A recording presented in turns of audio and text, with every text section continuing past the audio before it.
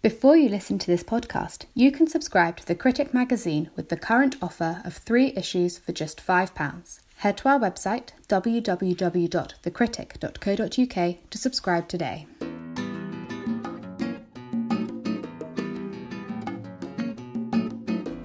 Hello and welcome to The Critic podcast. This week, David Scullion spoke to Harry Miller, an ex-police officer who last year was visited at work by police officers who wanted to check his thinking on trans issues after they read some of his tweets. David and Harry discuss how British police officers have become a walking billboard for trans lobbyists.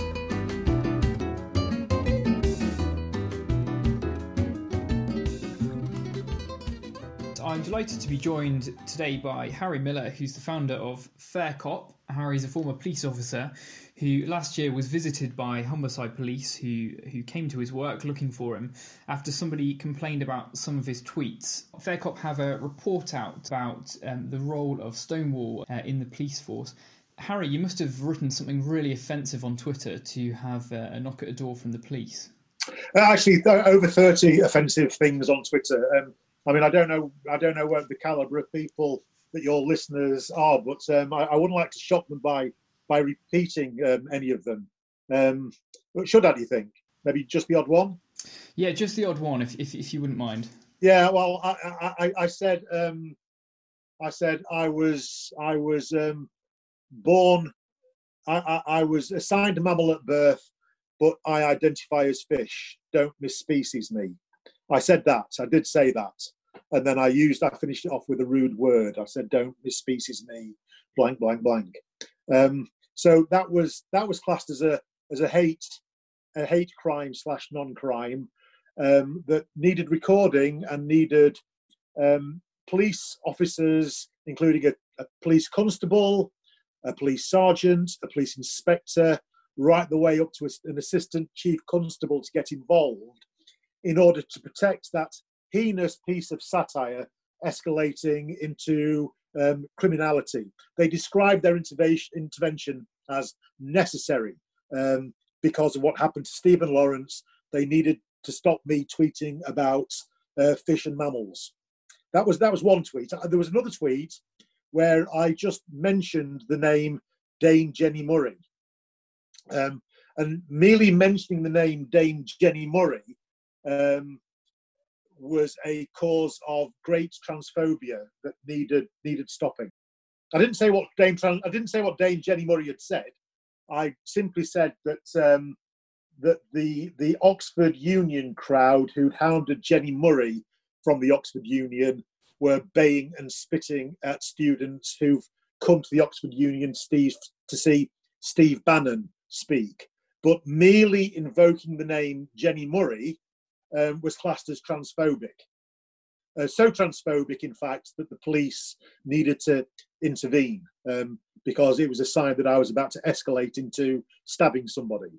That's what they said. So if they hadn't done that, we'd be conducting this interview from prison, no doubt. So you mentioned Stephen Lawrence. I mean, the idea of a non-crime hate incident, wasn't it set up in order to try and prevent people from going on to commit crimes, to commit real crimes? I mean, does it not have a laudable aim? Yeah, absolutely. It has a laudable aim. It does have a laudable aim, but we don't judge actions solely by their aim, do we? They have to be proportionate. And with the Stephen Lawrence inquiry, what we had there was inaction from the police.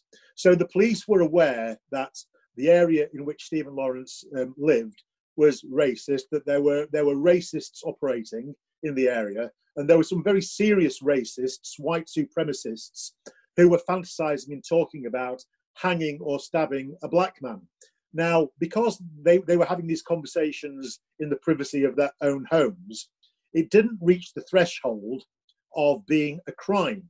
But the police felt that it was sufficiently interesting for it to be logged as a non-crime hate incident. In other words, it was intelligence that was gathered and kept in order to feed into a picture of a number of individuals who it was likely would go on and commit serious crime. So that's what the Stephen Lawrence inquiry was set up to look at, and that's what it found out. And Macpherson recommended there would be this new category called non-crime hate incidents, where the police would just gather intelligence in order to prevent crime. But as the judge pointed out, there was not a cat in hell's chance that I was about to commit any crime. When the judge at the High Court asked the Humberside police what crime he had in mind when the police intervened, they didn't have a clue. They didn't know. They just didn't know. They were just making things up as they went along, which is why they were utterly condemned. Because it's one thing to have serious racists, white supremacists who spend their evenings fantasizing about stabbing black people. That's a world away from me tweeting trans women are not women. And thankfully the High Court recognised that.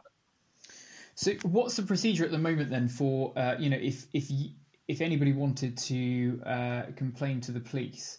Is it possible for anyone to complain and have somebody else marked down as committing a non-crime hate incident? Yeah, that's the problem. The HCOG, that's the Hate Crime Operational Guidance, says that perception is everything. So if somebody perceives any action to be motivated by hate, it has to be recorded as hate. It has to be. There's no rationality allowed. In fact, the HCOG says quite specifically that any attempt to apply rationality to a claim is itself a hate incident. That's how crazy it is.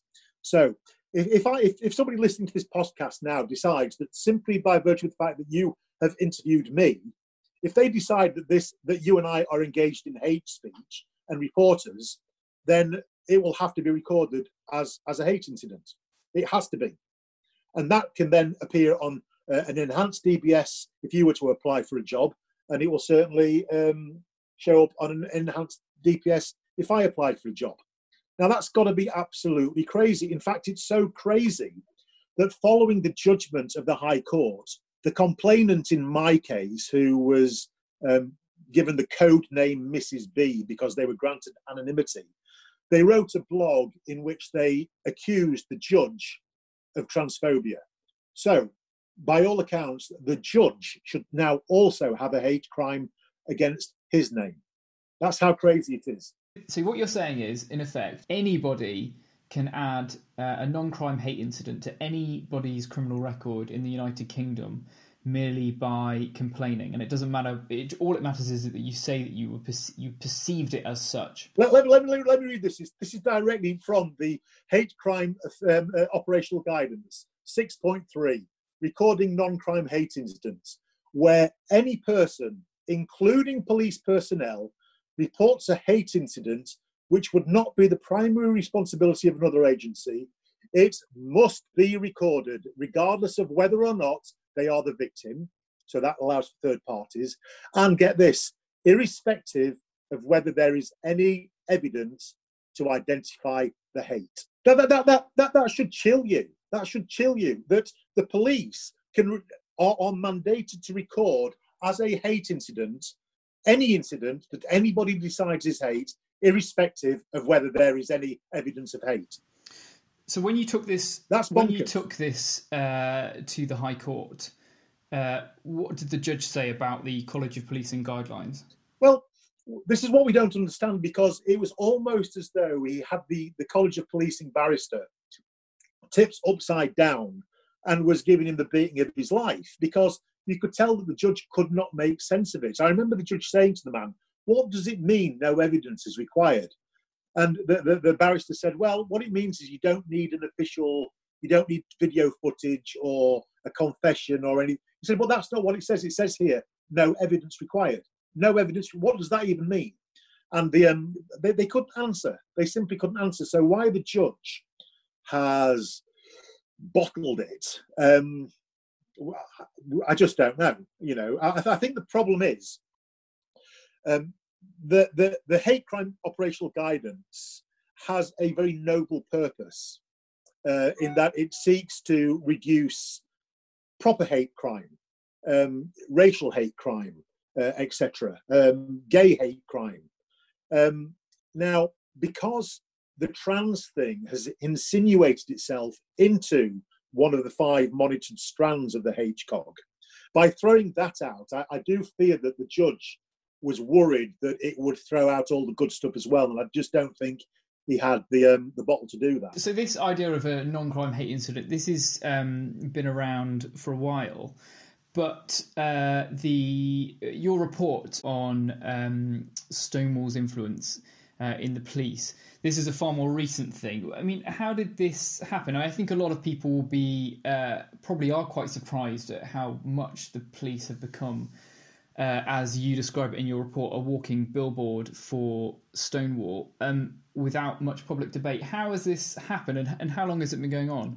Well, I think it's been going on since about 2015, 2016, when Stonewall had a policy change to include trans and go big on trans. Now, the reason that Stonewall did that, I would imagine, is because by and large, the fight for equality in terms of lesbian, gays and bisexuals was won, wasn't it? It really was won. So what do you do with a massive organisation that's got 100 or so staff on big salaries when you've set yourself up to fight and the fight's now over? Well, Ruth Hunt, the incoming CEO at the time, was a strategic genius. She extended LGB to include T, Q, I+++++. Because then the war never ends, does it? Because you've got all these different gender identities to fight for. Now, I think what Stonewall realised was that there are 2 ways of changing the law. The first way is to do what most of us do, which is to have a campaign, lobby Parliament, lobby MPs, lobby the public, and have the law changed through Parliament. That's the normal way. But the problem with that is it doesn't come with any guarantees of success. The law is very slow, it's very cumbersome, it's time consuming, it's costly.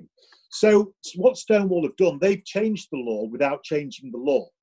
So they've infiltrated the instruments of law, and by the instruments of law, I mean the police.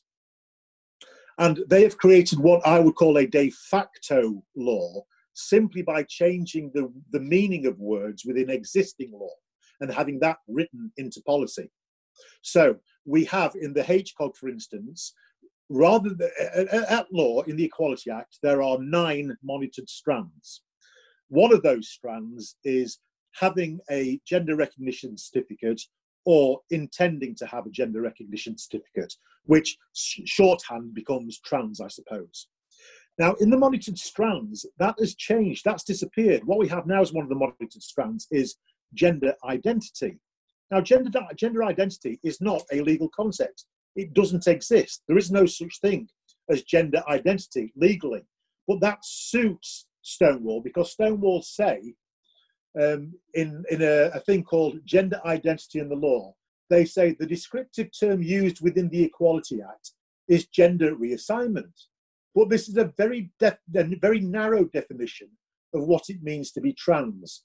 Going above and beyond the law, the most inclusive services consider gender identity to be a protected characteristic. Well, that's just nonsense. Stonewall recognise what the law is and say, we don't like that. So what we're going to do, we're going to bring in a different definition. We can't change the law, so we'll change the meaning of the words within the law. That's what they're doing. And so the requirement to have a GRC is replaced with this nebulous thing called gender identity, which is fine, except it's not fine when the police then start adopting that law and that definition as well, and start enforcing it as though it was the law. And that's what's happened. But the law does recognise transgender hate crimes, doesn't it? I mean, the Home Office is no. Home Office figures show that transgender hate crimes recorded by police are rising. I mean, what's that then? If that's not a recognised thing?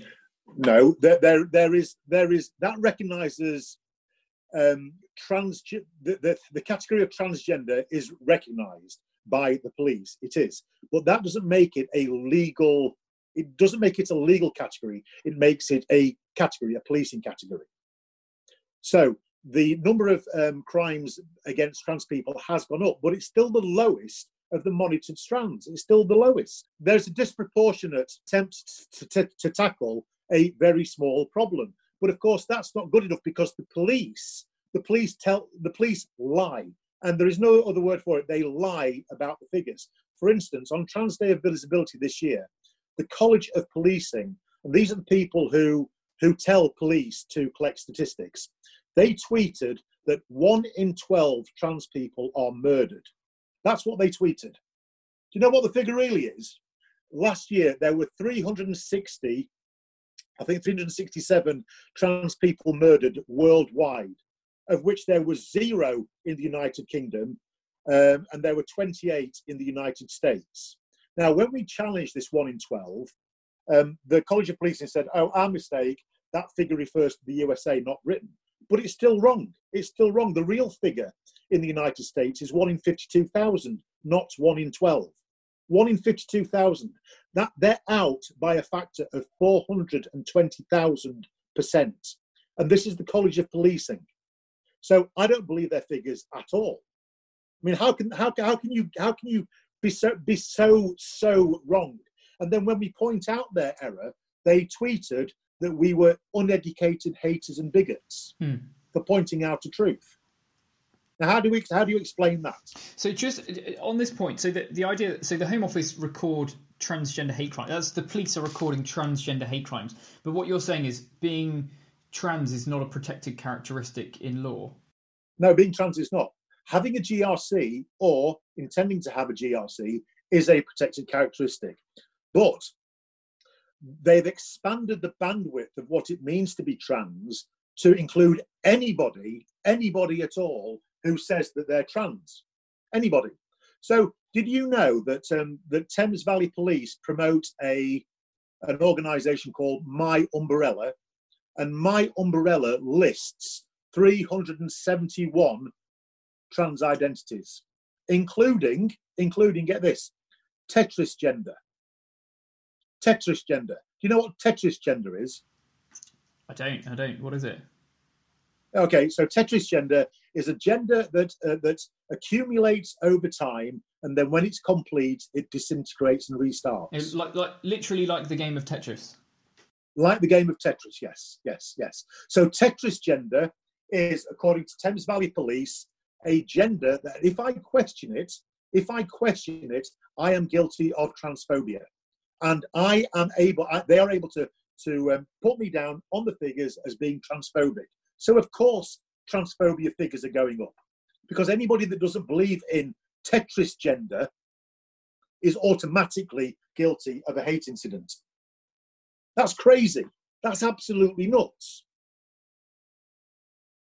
Have you any idea what new twat is? I don't. What is it? Or have you any? No, neither. Have you any idea what a T-man is? Or smoke gender? I don't. Are we now? By me not knowing, am I committing a hate incident? Yeah, because what you're doing, the definition, the police definition of let me read it for you because it's got to be seen to be believed. All right, hold on, let me just find it. The police definition of transphobia. Get this: the fear or dislike of someone based on the fact that they are trans, including denying their gender identity or refusing to accept it. So if you say that you are, how about this one, Schrödinger gender? Well, a bit like Schrödinger's cat, it depends who's looking. So your gender changes depending on who's looking at you. Okay, now if I say, I don't believe that Schrödinger gender is a thing, I'm guilty of transphobia. And according to the College of Policing, it has to be recorded as a hate incident.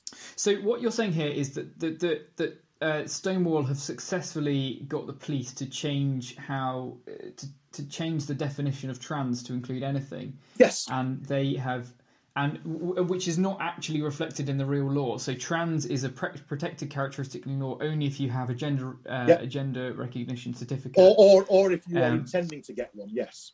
Okay, but they've included everything. So is this not the police acting outside of the law? Yes, totally. I mean, here's one. This is from the police the trans police manual. Okay, written by the police. speculating about someone's gender, asking, is that a man or a woman, is transphobia. That's what it says. How about this? Being misgendered can have a huge impact on somebody and their personal well-being. It can also be a form of abuse. That is from DCC Julie Cook, Deputy Chief Constable of Cheshire Police. Misgendering somebody, as far as she's concerned, is abuse. This is what we're dealing with. None of this has a basis in law. All of it has a basis in the trans political policy. So what are we waiting for then? You've been to the High Court and you have won your case that the Humberside Police should not have visited you at work, and the judge said that they were acting close to being like the Stasi and the Gestapo. You also launched a wider challenge against the lawfulness of the College of Policing guidelines, but that was rejected. So what are we waiting for now? You've tried to take this to the Court of Appeal. Yeah. We've got a date. Well, we haven't got a date. We have got permission to go to the Court of Appeal. I'll be honest. We wanted to go directly to the Supreme Court, and we had a license to apply directly to the Supreme Court. But because of COVID or because they didn't fancy it, I don't know. They've knocked us back one stage to the Court of Appeal, which, if I'm honest, is a bit of a disappointment. But I like to see these things as glass half full rather than half empty. So we'll be having our day in court against the College of Policing because, first and foremost, we want to win this argument about the whole trans nonsense. But first of all, we've got to be allowed to have the argument without fear of interference from the police. And at the moment, you and I simply talking about this is potentially recordable as a hate incident. In fact, it would be recorded as a hate incident if somebody listens and decides to report us, either of us.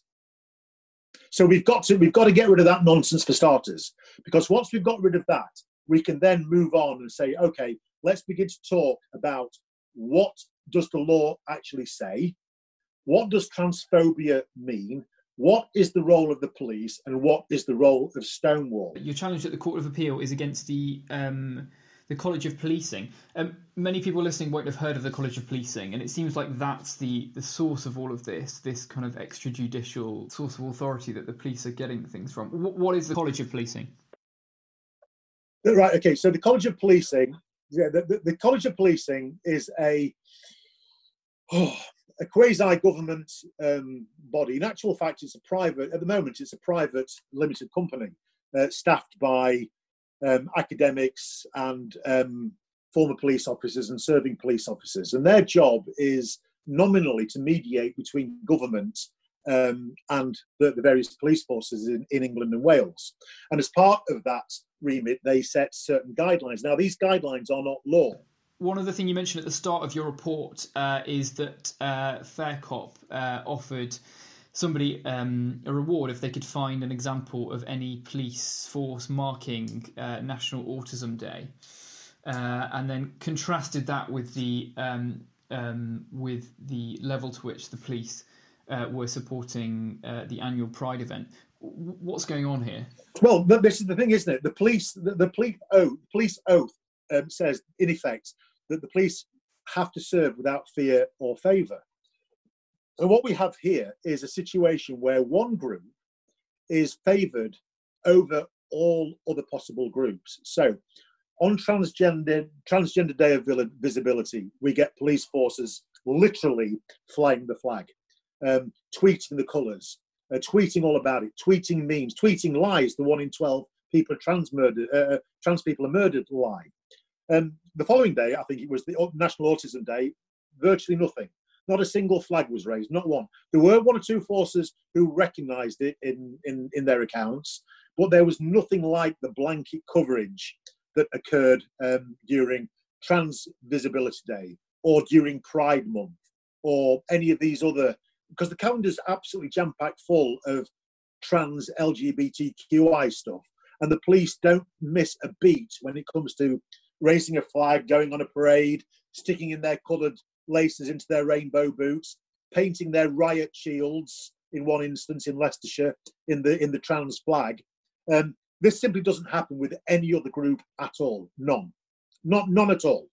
It's only the trans, the LGBTQI lot who get this sort of favour, and it's because Stonewall have done a job on them. I mean, they've turned them into political billboards, and they're charging them £2,500 a year for that privilege, and then selling them, I guess, rainbow laces, epaulets. So if you type in disabled police epaulets, you'll find nothing. If you type in black race disabled police epaulets, you'll find nothing. You type in rainbow epaulets, there's Google page after Google page of it.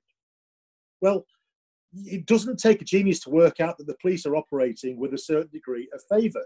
The police have their favourites, and the LGBTQI lobby, as represented by Stonewall, are their clear favourites. And of course, they have a motivation for this, because Stonewall rank them. They give them a world ranking in terms of their equality policies, and they don't want to slip down. They don't want to slip down the ranking, so they will whistle to whatever tune Stonewall happen to be playing.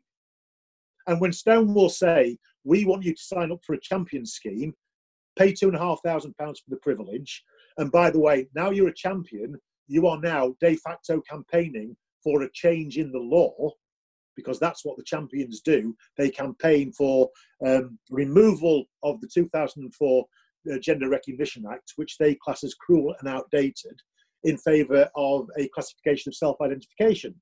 That's what the police have signed up for. So what we've got is the police have been turned into an organisation that's campaigning to change the law that they themselves have made an oath to uphold. What's the wider effect on public life of this, the police being captured in this way? Well, I think it's self-evidently wrong that the police should be operating on behalf of any political pressure group.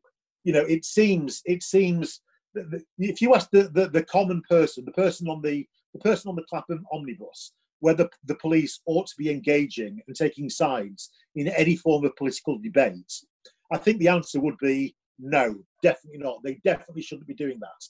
And in fact, that is written into the Code of Ethics. The Code of Ethics states quite clearly that a police officer shall not involve in any activity which has the capability of giving the impression that it will cause them to favour one group over another. It's written there. Police officers must not take any active part in politics. This is intended to prevent you from placing yourself in a position where your impartiality may be questioned.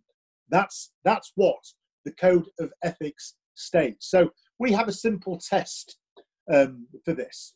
We ask the question, what does Her Majesty think about a particular issue? So if I say, what does Her Majesty think about Brexit? Well, we've no idea. If we ask, what does Her Majesty think about the Gender Recognition Act? We've no idea, and that's the way it should be. But the police, on the other hand, make it known what they think, not about Brexit, but they certainly make it known what they think about the GRA. Would the Queen ever fly the rainbow flag above Buckingham Palace when there's a national debate about LGBTQI rights? No, of course you wouldn't. So why the police?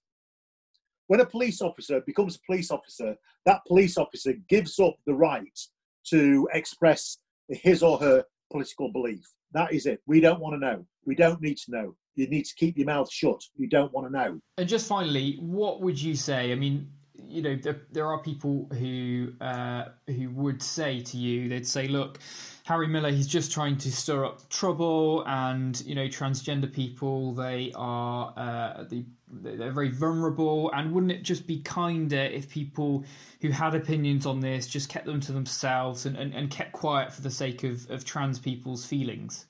Well, the whole idea of keeping quiet because of people's feelings is absolute nonsense, isn't it? What other group, what other political campaign asks the other side to keep quiet, to be kind? This whole thing is predicated on whether or not it is political. And the campaign to change the GRA is political.